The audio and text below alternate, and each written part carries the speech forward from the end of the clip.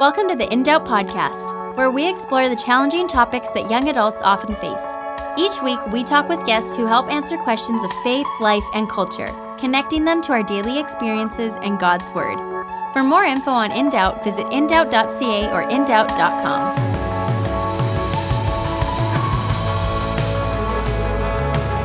Hey, it's Erica, and welcome back to another episode of In Doubt. Today, we're joined again by Jonathan Evans, leader of the Salvation Army Boundless Vancouver, a church plant in the downtown east side of Vancouver.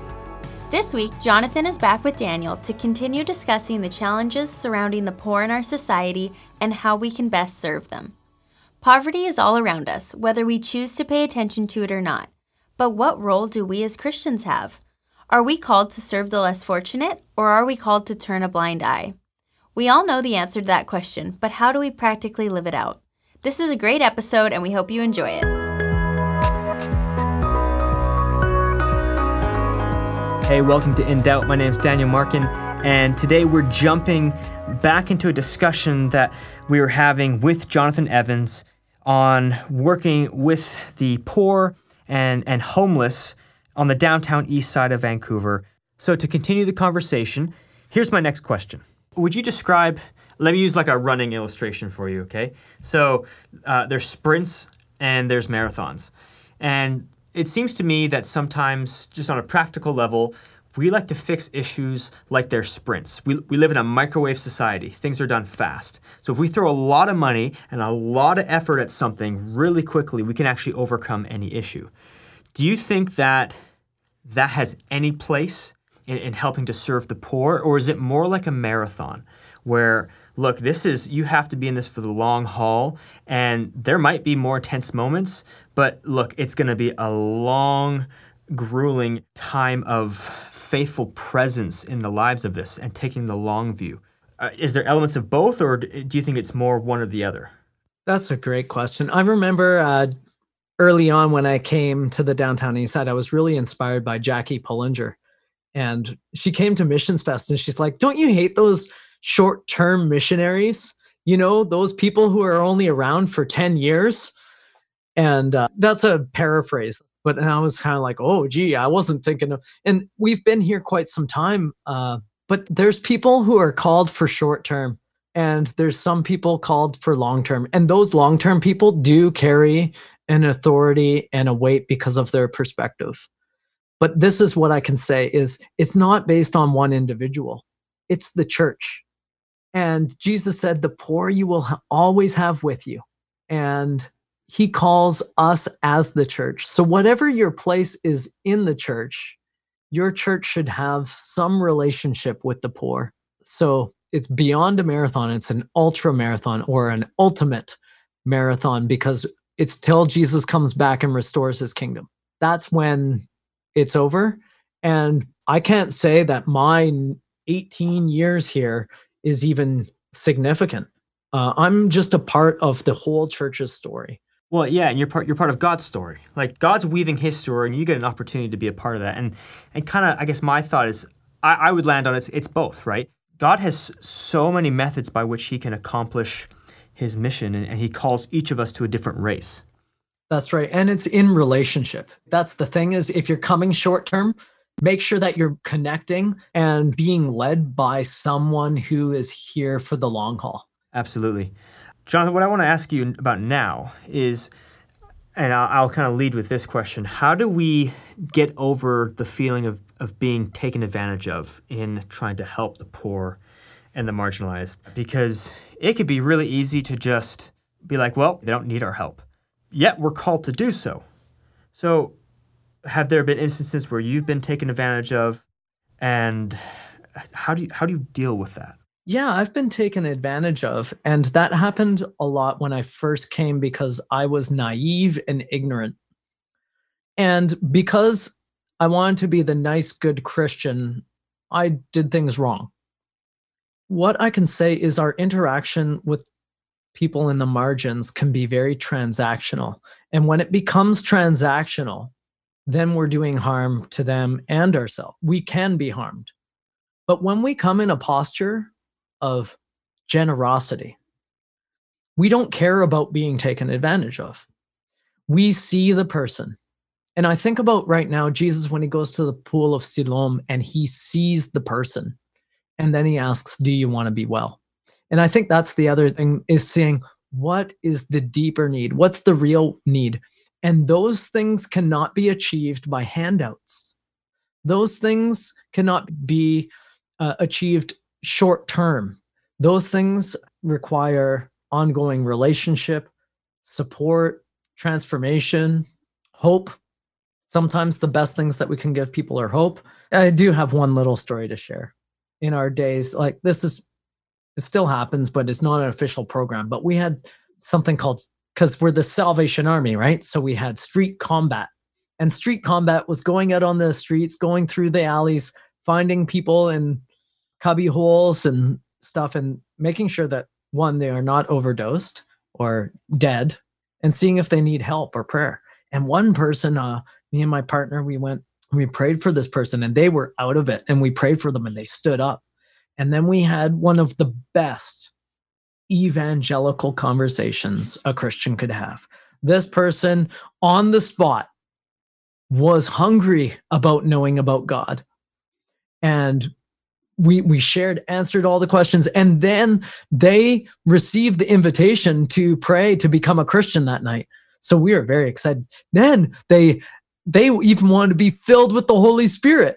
And so and then they were like, we were hugging after, and then afterwards we met as a larger group, and that person came with us, held hands in our group, and gave a little testimony. And we said amen, and it was like the best experience ever. Well, 2 days after, I get a phone call, and it's like, who is this? And I was like, this is Jonathan. And, I said their name, and how are you doing now? And they're like, who are you? And they just did not have any memory of that whole situation. And that the reason I tell the story is that person even had my phone number, because we were going to enter a discipleship relationship. They were going to come over to my house and come to my cell group, which that actually did happen. But sometimes we have expectations or put more meaning into the experience than it does for the other person. And what we need to do is have an ongoing relationship. And I think we do this with a bunch of our evangelism. It's actually, Jesus said to go into the world and make disciples, not just converts. So, but I think that kind of helps. And that's really, if there's a listener today, I would say, think about one person. Pray about God to give you an encounter with one person that you could have an ongoing relationship, who is more in the margins, and who you could discover God's activity already at work and partner in on that, and grow yourself alongside this other person by recognizing their humanity and seeing God's redemption at play by the Spirit in the world. Mm-hmm. Yeah, realizing, hey, they are made in the image of God, the Imago Dei, and that you just keep hitting on relationship. And that's something that we just always encourage people. It's about being right relationship with God and right relationship with people. And what we find is that when the relationship with God broke, instantly the relationship between man and woman broke too, right? But through Christ, right? I love how Colossians says it. He says, Paul writes to us, he says that Christ is the firstborn of all creation. And the way I understand this passage is Paul's basically saying, you want to know what it means to truly be human? Look to how Christ lived. And you see exactly that, him going and having ongoing relationships and telling us, hey, make disciples, not just converts. Mm-hmm. Well, and that's the other thing is about some of the criticism is, hey, are you just talking about like the social gospel, like making people's lives better by things and programs and services? And that's a big part of it. But one of my favorite verses in the Bible is John 17:3. And it says, now this is eternal life, that they know you, the only true God, and Jesus Christ, whom you have sent. And so I think union with God is in my life, that's what keeps me on track, is my knowledge of my friend Jesus. And by his Spirit, he speaks to me. He makes me whole. He helps me through my worries, my anxieties, my downtimes, my joys. It's in knowing Jesus that life is realized. And unless we're actually taking the step of making Jesus a part of the conversation, that's life in this life and the next to come. And so I think that's where faith-based organizations, well, one is you see a lot more of them here in the downtown east side. And I think that's because the strong biblical command to be involved with the poor. But the other thing is there's an effective power. And I work and have a lot of relationships with guys who have gone through recovery. And there's a distinction I'd make is there's people who got clean by not doing drugs, but there's something still missing. But those who meet Jesus and have that completion in the gospel, knowing that I've done horrible things, but God loves me so much, and knowing that ongoing love and support, they've recovered. They're beyond recovery. Yeah, their soul is transformed. Like their soul's recovered. And I think that comes back to what we were talking about is poverty of spirit, which is what makes us whole, what makes us complete, not so vulnerable and defensive, not trying to complete ourselves. I think that comes from knowing Jesus. And I've been able to see that in a lot of people's lives. And that's the other great gift is, well, I think Tozer said something like 90% of what we do in the church can be like done on human means. But that's one of the great things about working in areas and with people who are in the margins is you see miracles. Like you see things that only God can do. And those are great joys. And it's like no glory to me. It's like I didn't do anything, but I get to see the power of God. And when he does that, this is the other thing is they can't shut up about God because he's done a great work. And so their testimony is bold and their faith is, they still have ups and downs, especially because discipleship can be really tricky when people come from broken paths with lots of drugs and broken relationships. Discipleship's tough, but their fervency and knowing the power of God, they just know like nobody could convince them that God isn't real because one, they've encountered him and they've seen his power in their life. So I need that. I need to see those things. Yeah. Well, it's encouraging to you as well. And it's a reminder that I'm not alone in this, but that God's actually, he's the one going before me.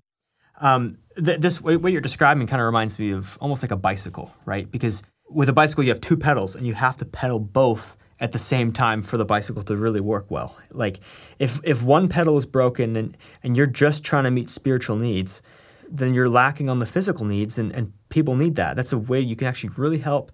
You can show you care.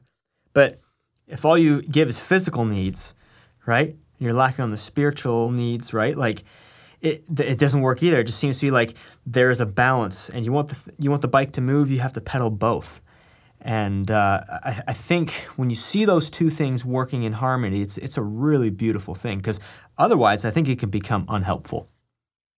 Yeah, I think our best relationships are those that are intimate, and so I think in my life, the most intimacy I have is when I pray with my wife.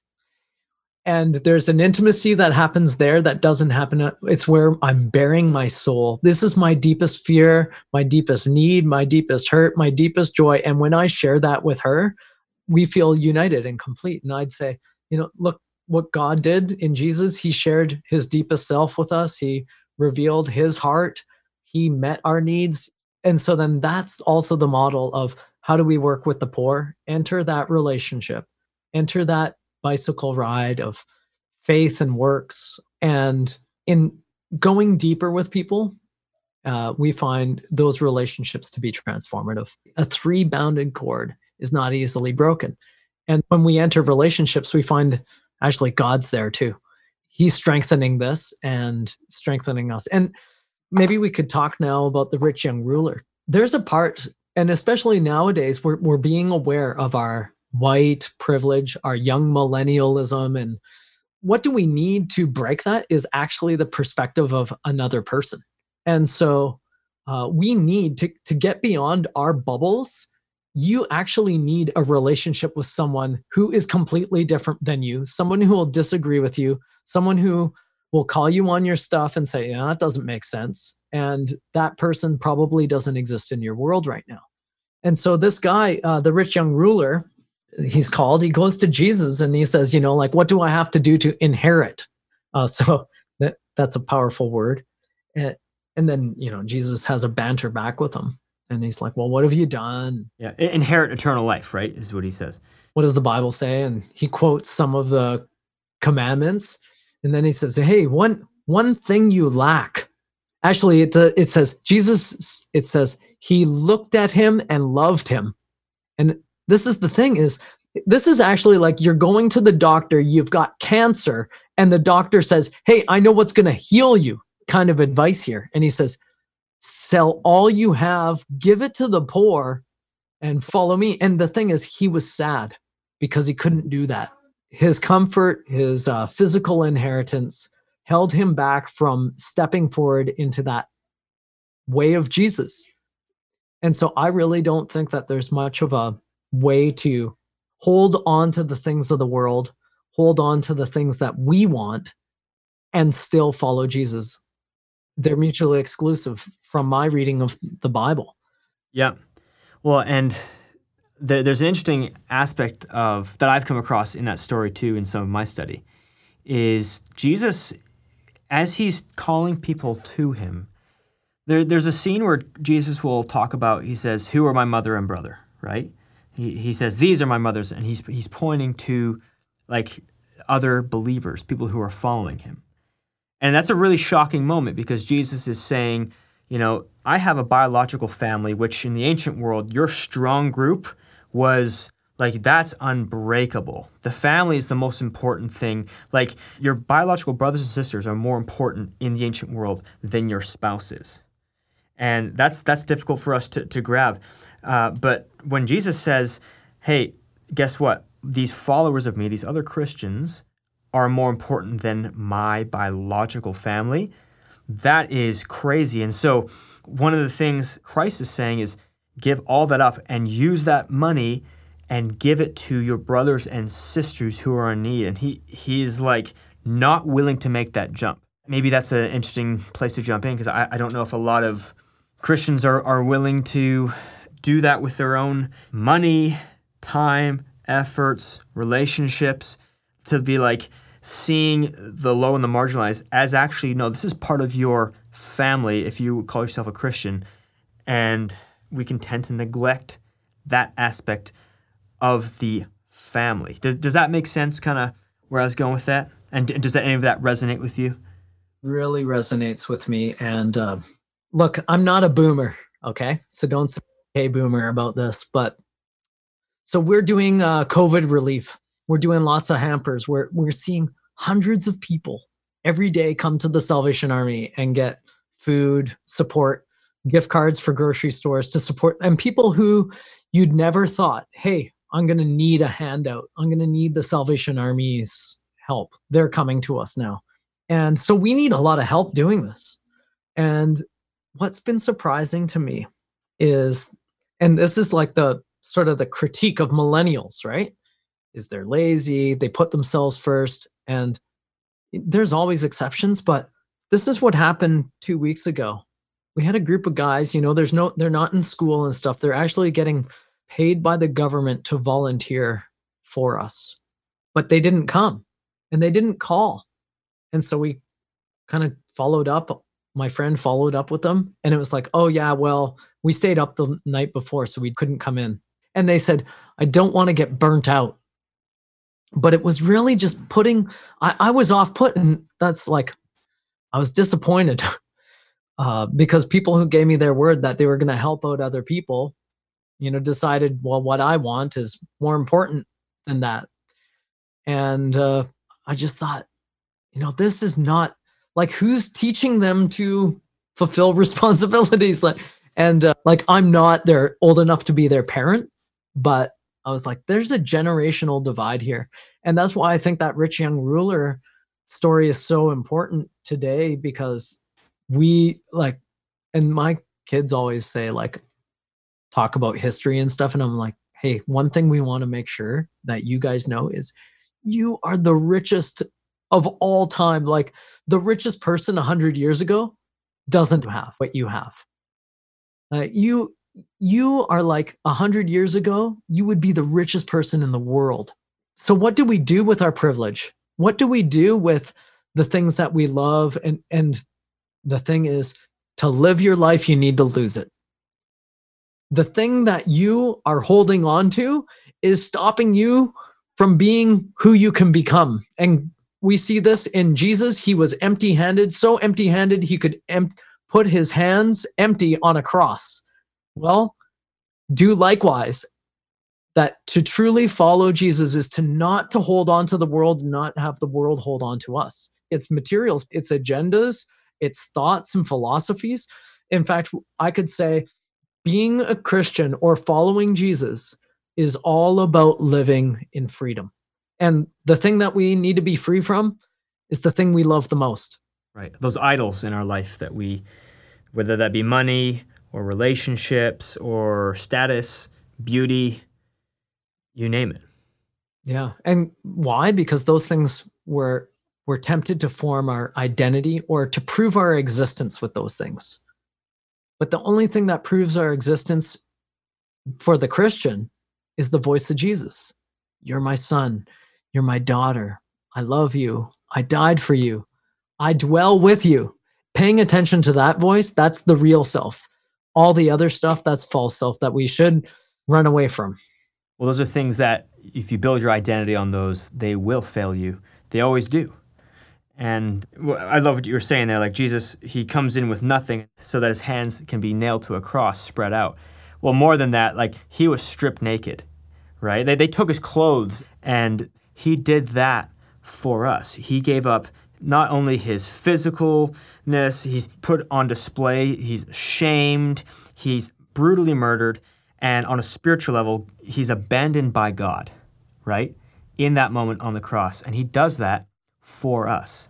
And so when you really let that melt your heart, you realize he did that for you, that changes everything. And you can finally be like, what couldn't I give? He gave me his life. He gave everything. How could I not also give as much as I can in return? I think a true follower of Jesus says, what wouldn't I do? When my master calls, what wouldn't I do? Mm-hmm. Well, and I think in that point, Jesus' abandonment, and that's a really good point, is sometimes the things that we let go, it's not like I actually chose to let those things. Some things are taken from us. That draws me to the Beatitudes.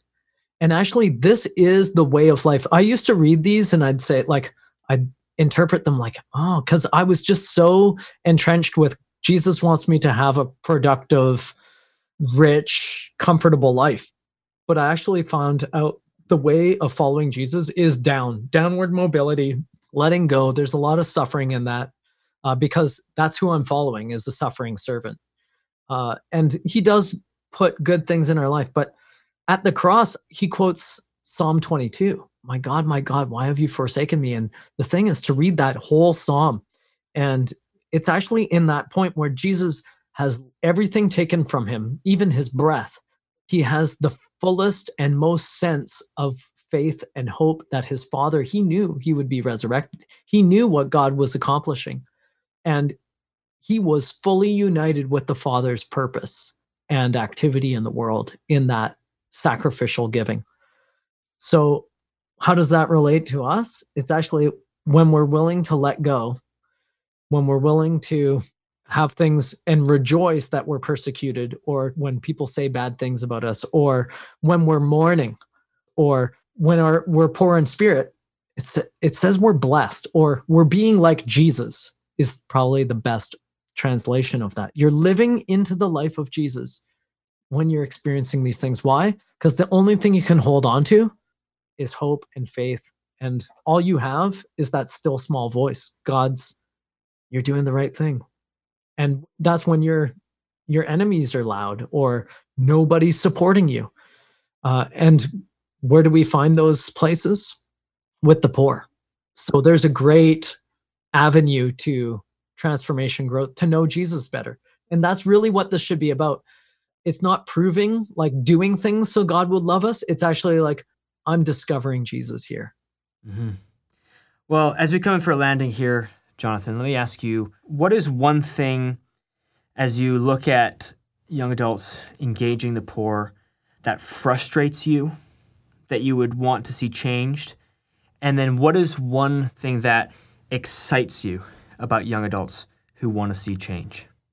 Yeah, the thing that hurts, and it's really because I know that they're not living their fullness, is when they're inconsistent, they're not committed, they're not devoted, and they're trying to get something from their activity, like some badge, something, a good social media post, like doing this for recognition and stuff is kind of like, oh, that kind of makes me feel bad. But I'm not angry. I just kind of feel like, oh, there's this narcissistic way of giving to others. It's not about that. And I think that a lot of people would say, well, yeah, because you're only seeing the stuff that people post and stuff.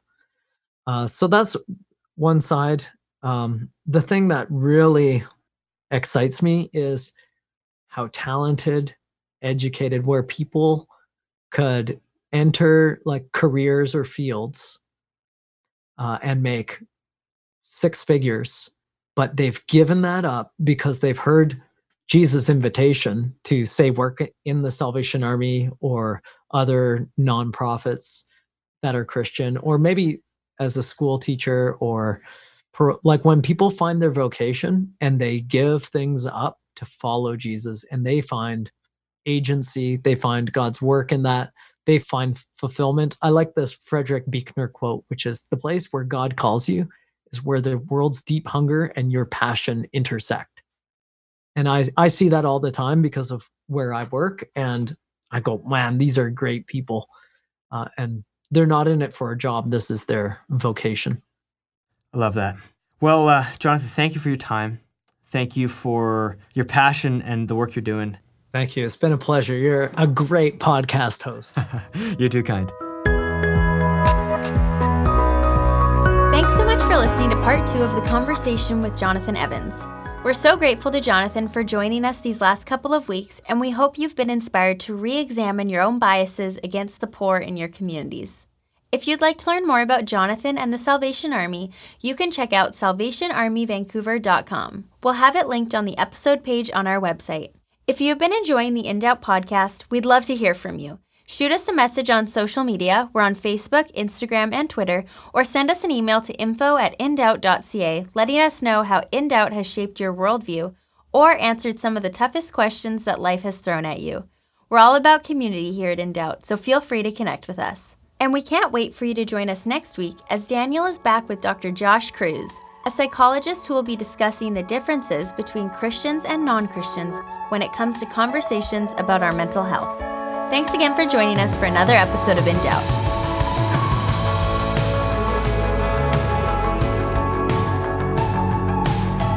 Thanks so much for listening. If you want to hear more, subscribe on iTunes or Spotify, or visit us online at indoubt.ca or indoubt.com. We're also on social media, so make sure to follow us on Instagram, Facebook, and Twitter.